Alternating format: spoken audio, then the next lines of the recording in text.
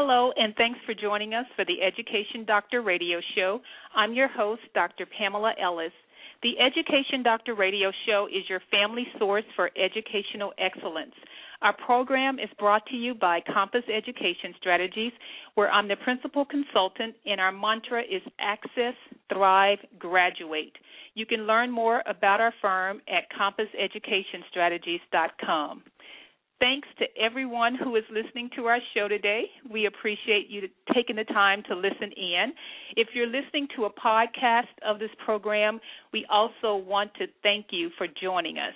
For future show updates and ongoing relevant education news, please join our Facebook community by searching for The Education Doctor, then clicking like. You can find us on Twitter at The Education Doc, and we are also on Foursquare, where you can see our tips to prep schools, colleges, and graduate schools around the country. Please join us on Foursquare if you're there. We have an exciting show lined up for you today.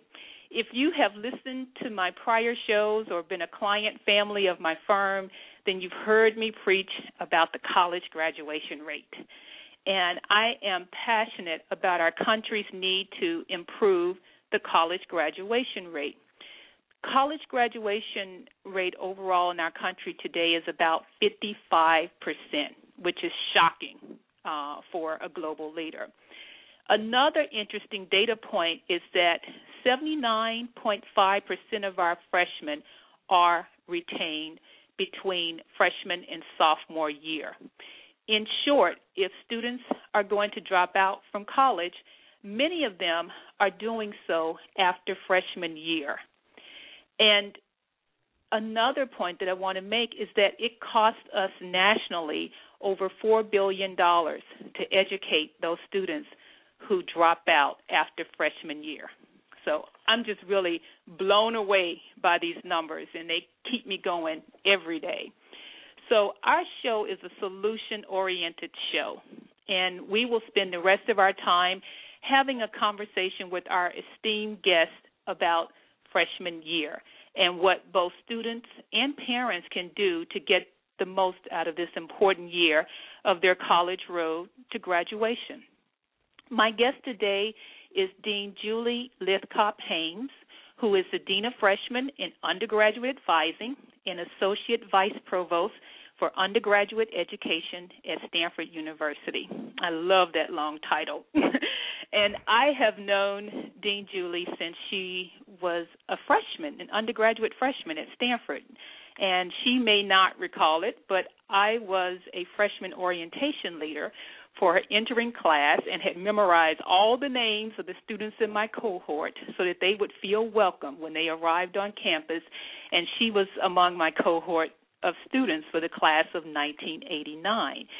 Then, when I returned to Stanford for my doctorate, I learned that Dean Julie would be the then Dean of Freshman and Transfer students, and I had heard about her distinguished career after undergraduate and was excited to see her back on the farm, as we affectionately refer to Stanford.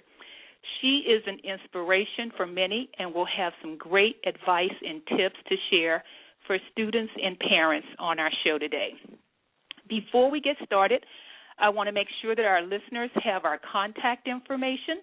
I have already received several emailed questions for Dean Julie to answer at our radio@compasseducationstrategies.com address, but you may still email your questions or call in to our number, which is 714-333-3356.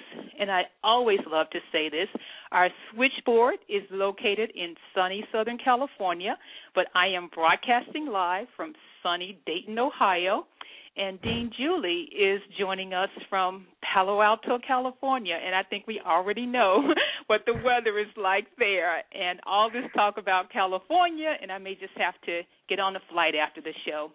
So at any rate, we will take a short break, and then we'll come back with Dean Julie Lythcott-Haims to discuss freshman year of college.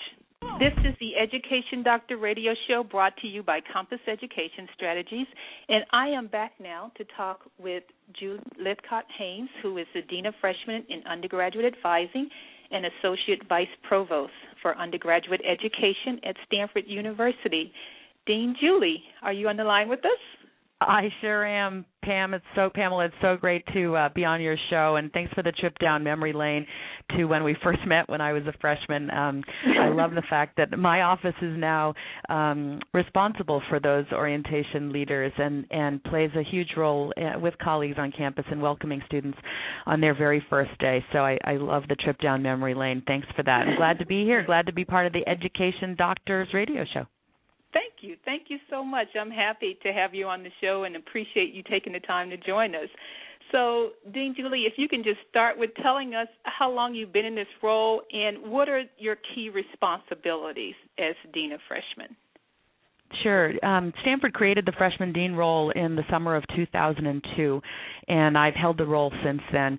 It has changed a lot over the years, and today my office is 36 people responsible for everything from freshman and transfer transition into the university to pre-major advising, pre-professional advising, research grant opportunities, and supporting students who are struggling with their academic progress. Wow. That's a big umbrella. It is, and it's joyful work, and we love doing it. We love helping young people grow to become who they're meant to become, which is, I think, one of the ways in which you can characterize the 4 years of college. Yeah. Now, that's been almost 10 years that you've been in that role, and I was just curious about what are some of the trends that you've seen across the entering freshman classes? I think in the 10 years, probably the greatest change that I've observed is the extent to which students are connected with their parents and families as they become college students.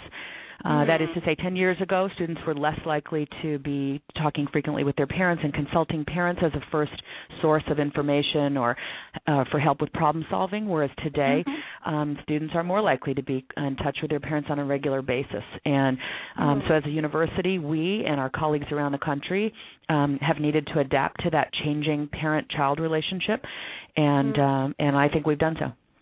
Wow.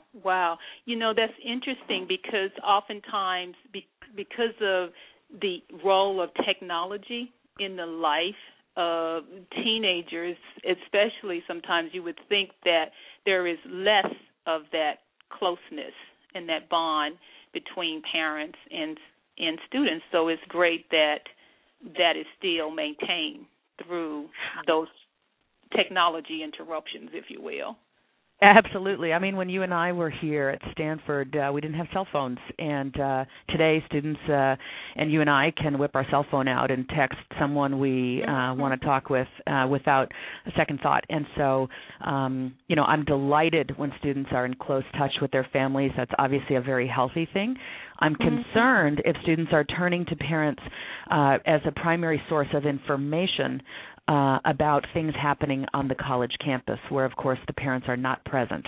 And so I think part of an important aspect of transition is for parents to talk with their entering college freshmen about the resources and opportunities available at that college and how the student might go about finding and accessing those resources, which is really about helping the student transition from parents as key source of information to the college faculty and college staff as key sources of information. You know, one of the books that's on my summer reading list is called Letting Go, which is subtitled A Parent's Guide to Understanding the College Years. And so it's similar to like the What to Expect book that every new mom reads. And this book is similar to a What to Expect when your child is going to college. So what do you say to parents who are listening that are sending their first child away to college? Because it's something to negotiate that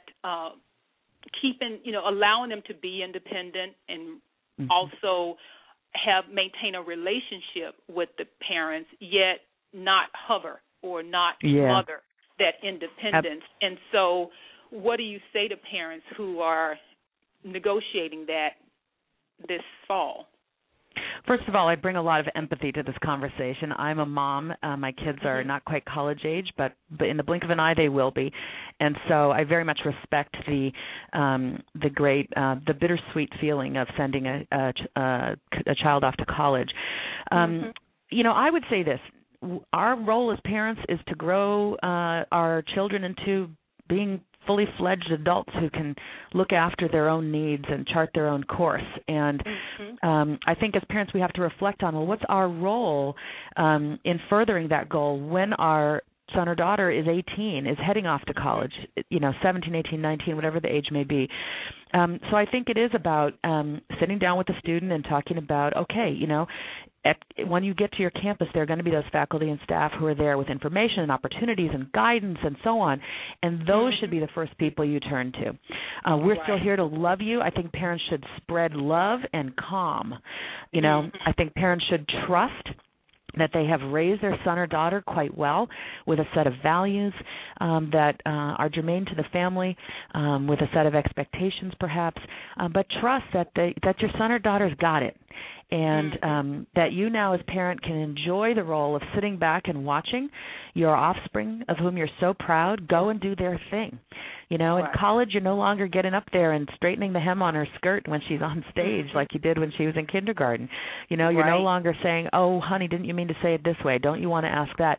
We've really got, as parents, to trust that they've got what it takes, and that if we hover, we might smother, and we are sending a message that we don't trust that they can do it without us. If we as parents are overly involved in asking the questions or getting the information or solving the problems, we're unintentionally sending the message that we don't trust that they could do it without us. And I think that's a very dangerous message to be sending a burgeoning adult. Right. When you first started in your response, you talked about the parent talking directly about what the student should do once they're on campus. How is that advice different if the parent hasn't gone to college? How do they know, or what do they say if they haven't had that experience and want to still be able to support their first-generation student in being successful in college? Absolutely. It's a great question. And in our community at Stanford, about 15% of our incoming freshmen will be the first in their families to attend college, which we honor and celebrate. So let me say this. Every parent was once 17 or 18 or 19. We can all look back, regardless of our own life trajectory and experiences, we can all remember what it was like to be that age. And I think we need only look that far for guidance as to the level of independence we craved, the challenges we were confronted with, and the opportunities we took advantage of, and perhaps some wisdom we'd give to our 18-year-old self if we had the opportunity to do it again. Every parent can offer that. For parents who themselves did not attend a four-year institution or higher education at all, I would encourage the student to connect with the advising office on campus. Every campus has an office like mine. Whatever it's called, it's probably got advising somewhere in the title, and that's going to be a great first resource. If it's a residentially based campus, the adult faculty or staff who run the residence hall will be a great resource. If there's a student life office, if there's a financial aid office, if there's a community center of one type or another, these are all offices that are going to be well featured in the college's printed materials and their website, and all are going to be staffed with people whose job is not to do as little as they can for students, but as much as they possibly can to help the young people on the campus make the transition. So those are some of the key resources I would suggest that any parent, and certainly parents who don't have the college experience themselves, familiarize themselves with and encourage their students to seek out. Now, in the introduction, I mentioned just my concern about college graduation, because today's students are taking longer to graduate, or they're not graduating at all. And Stanford is high on that range. The most recently reported rate for Stanford is about 94.4% for graduation. So if students and families have a goal of graduating in 4 years, what do they need to know, or what should they do in freshman year that moves them towards achieving that goal? Yeah. I think one of the biggest aspects of the transition to college is simply the way in which the day is comprised differently than it was in high school. They're going to be going to bed later. They're going to be getting up later. They're going to be attending some classes on one day and then a different set of classes the next day, maybe no classes on one day. It's an entirely different calendar. And I think knowing that difference might be a bit confronting. It might be challenging. To anticipate that in advance will help a student get ahead of the game. So to think about, how am I going to manage my time in college?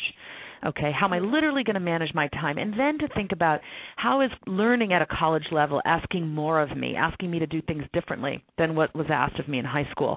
And again, talking with people on the campus about these matters is, talking with advisors, talking with peers, talking with staff and faculty to get a sense of how are things going to be different in terms of timeline, pace, what's expected of me, what kind of output is expected on an exam in college versus high school. These are aspects of the transition that can surprise a student. So I think to think about it in advance and be intentional about planning that first quarter or first semester. Don't load up with a zillion classes. Take a smaller number and have confidence that you can manage that set of credits or units and manage the time commitment, manage the homework. Don't get overly involved in extracurriculars at the outset. Even though you may have done that in high school, scale back a little bit so you can get your bearings, you can get your academic bearings, and then start to add other things into your life. I guess that's the first thing that I would say. Okay. I have a caller on the line from Ohio, from southwest Ohio, and so I am going to. Hello, are you on the line? Hello? I don't hear anything. Yeah, I hear them. Hello? Maybe not. Okay. Well, I will continue on. I wanted to ask you about your role prior. Your prior roles at the university were in residential education, and how is the residential life, such as your roommate, the dorm life, the food quality even, how does that play a role in the freshman year transition, if you could talk a little bit about that? Well, at a college like Stanford, we require, we have a philosophy called residential education, which is the notion that our dormitories are not just places to sleep and get a meal, but really communities in which a tremendous amount of learning takes place. In fact, we would say that just as much, perhaps if not more, learning takes place in the residences than in the classroom. And so this is where young people come together with their backgrounds and experiences and mindsets, philosophies and values, and confront or sometimes run right into conflicting perspectives that their classmates hold based on their life experience. And tremendous learning takes place as a result, and we're excited by that. You know, your roommate is hopefully someone you're going to get along with really well, but sometimes you don't get off to a great start, and sometimes it turns out not to be a great fit. That may be the first real problem you confront as a college student, and your resident staff will encourage you to talk amongst yourselves and maybe a mediated conversation, have it facilitated, you know, really try to create some expectations that everyone can agree to, and not resort to wanting to make a roommate switch right away. And in some ways that's an example that I think speaks to the larger issues at college. You know, very often the way that problems are solved is not to remove someone from the situation or tell someone they can or can't, they must do something or can't do something. It's really about negotiating and reaching compromise and learning to accept that in life not everything goes your way and there's some disappointment. And, you know, when you experience disappointment and you survive it, which you will, you develop resilience, you develop coping skills that make you a stronger person, more capable of dealing with whatever life hands you next. And I think that's an important aspect of being, you know, transitioning to college and being at college.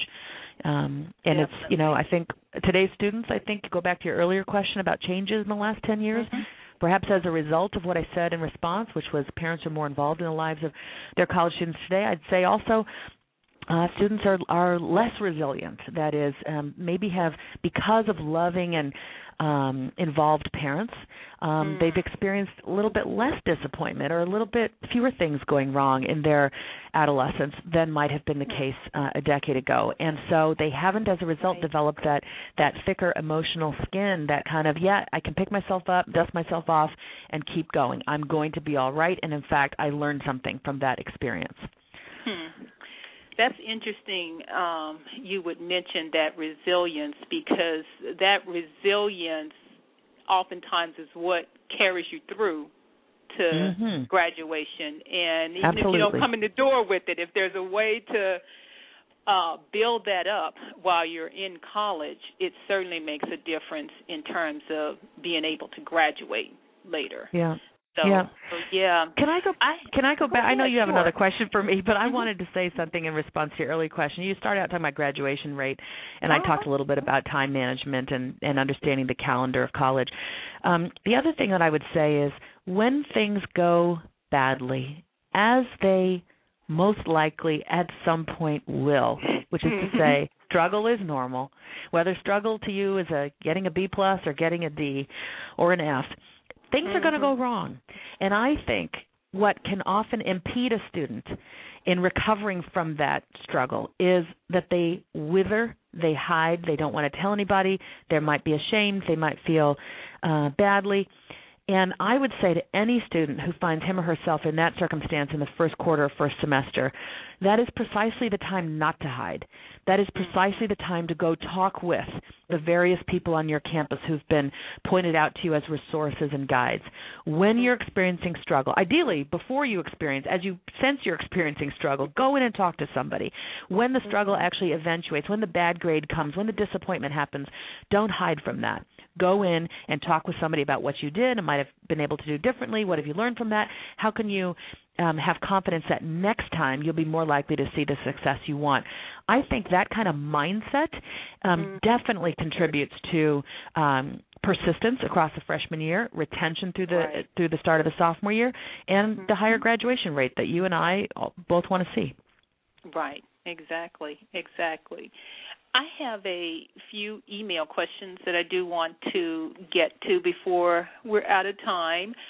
One of them, this is from Robert in Ohio. He asked, what do you recommend that students do with regard to career planning in their first year, and how does that help them with deciding on their major?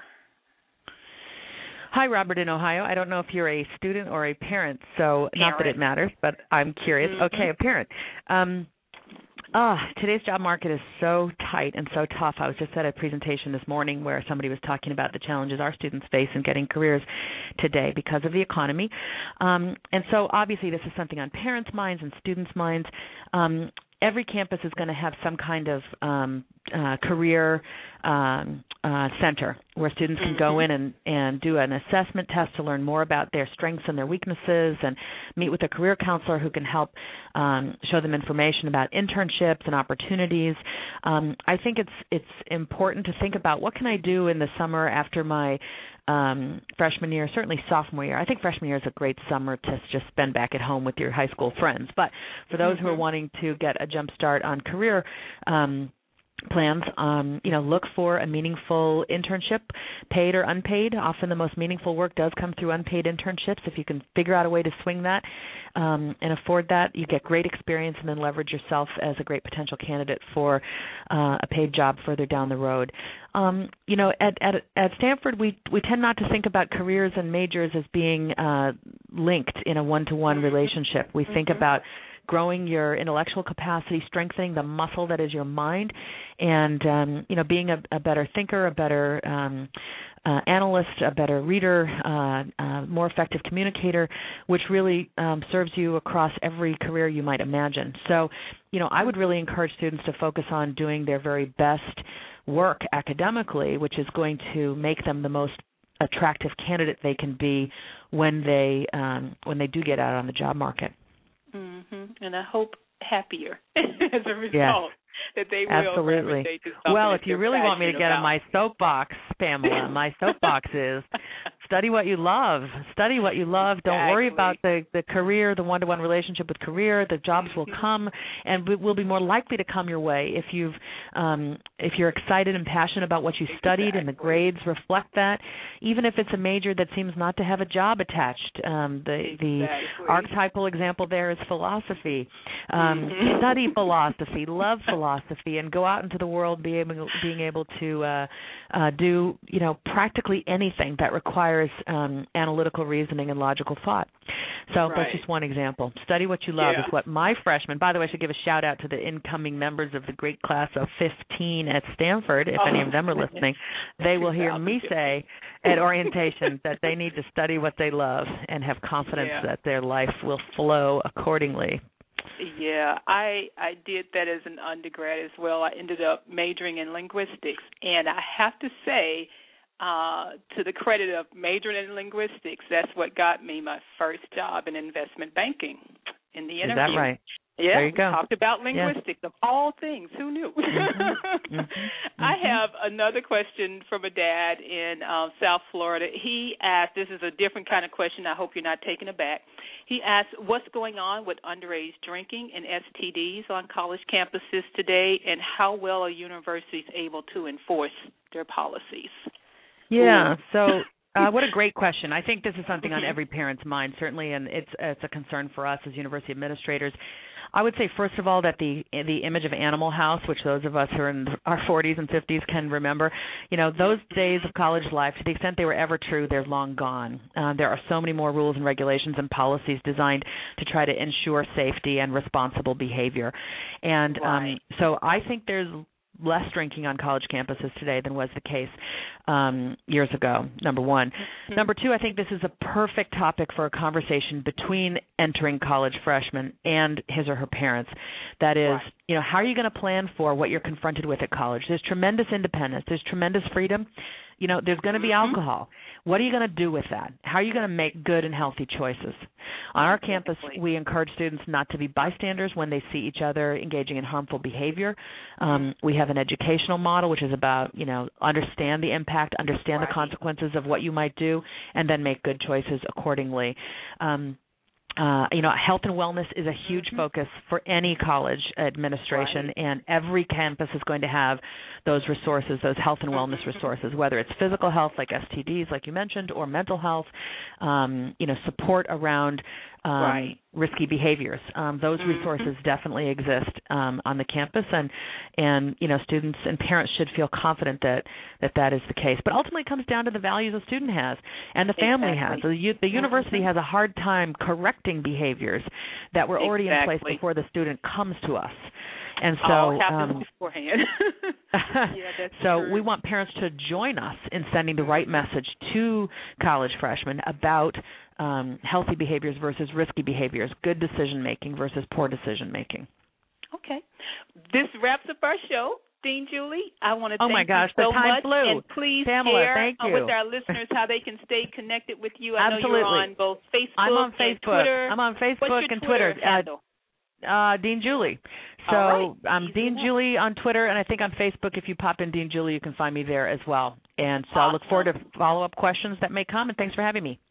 You're welcome. Thank you so very much.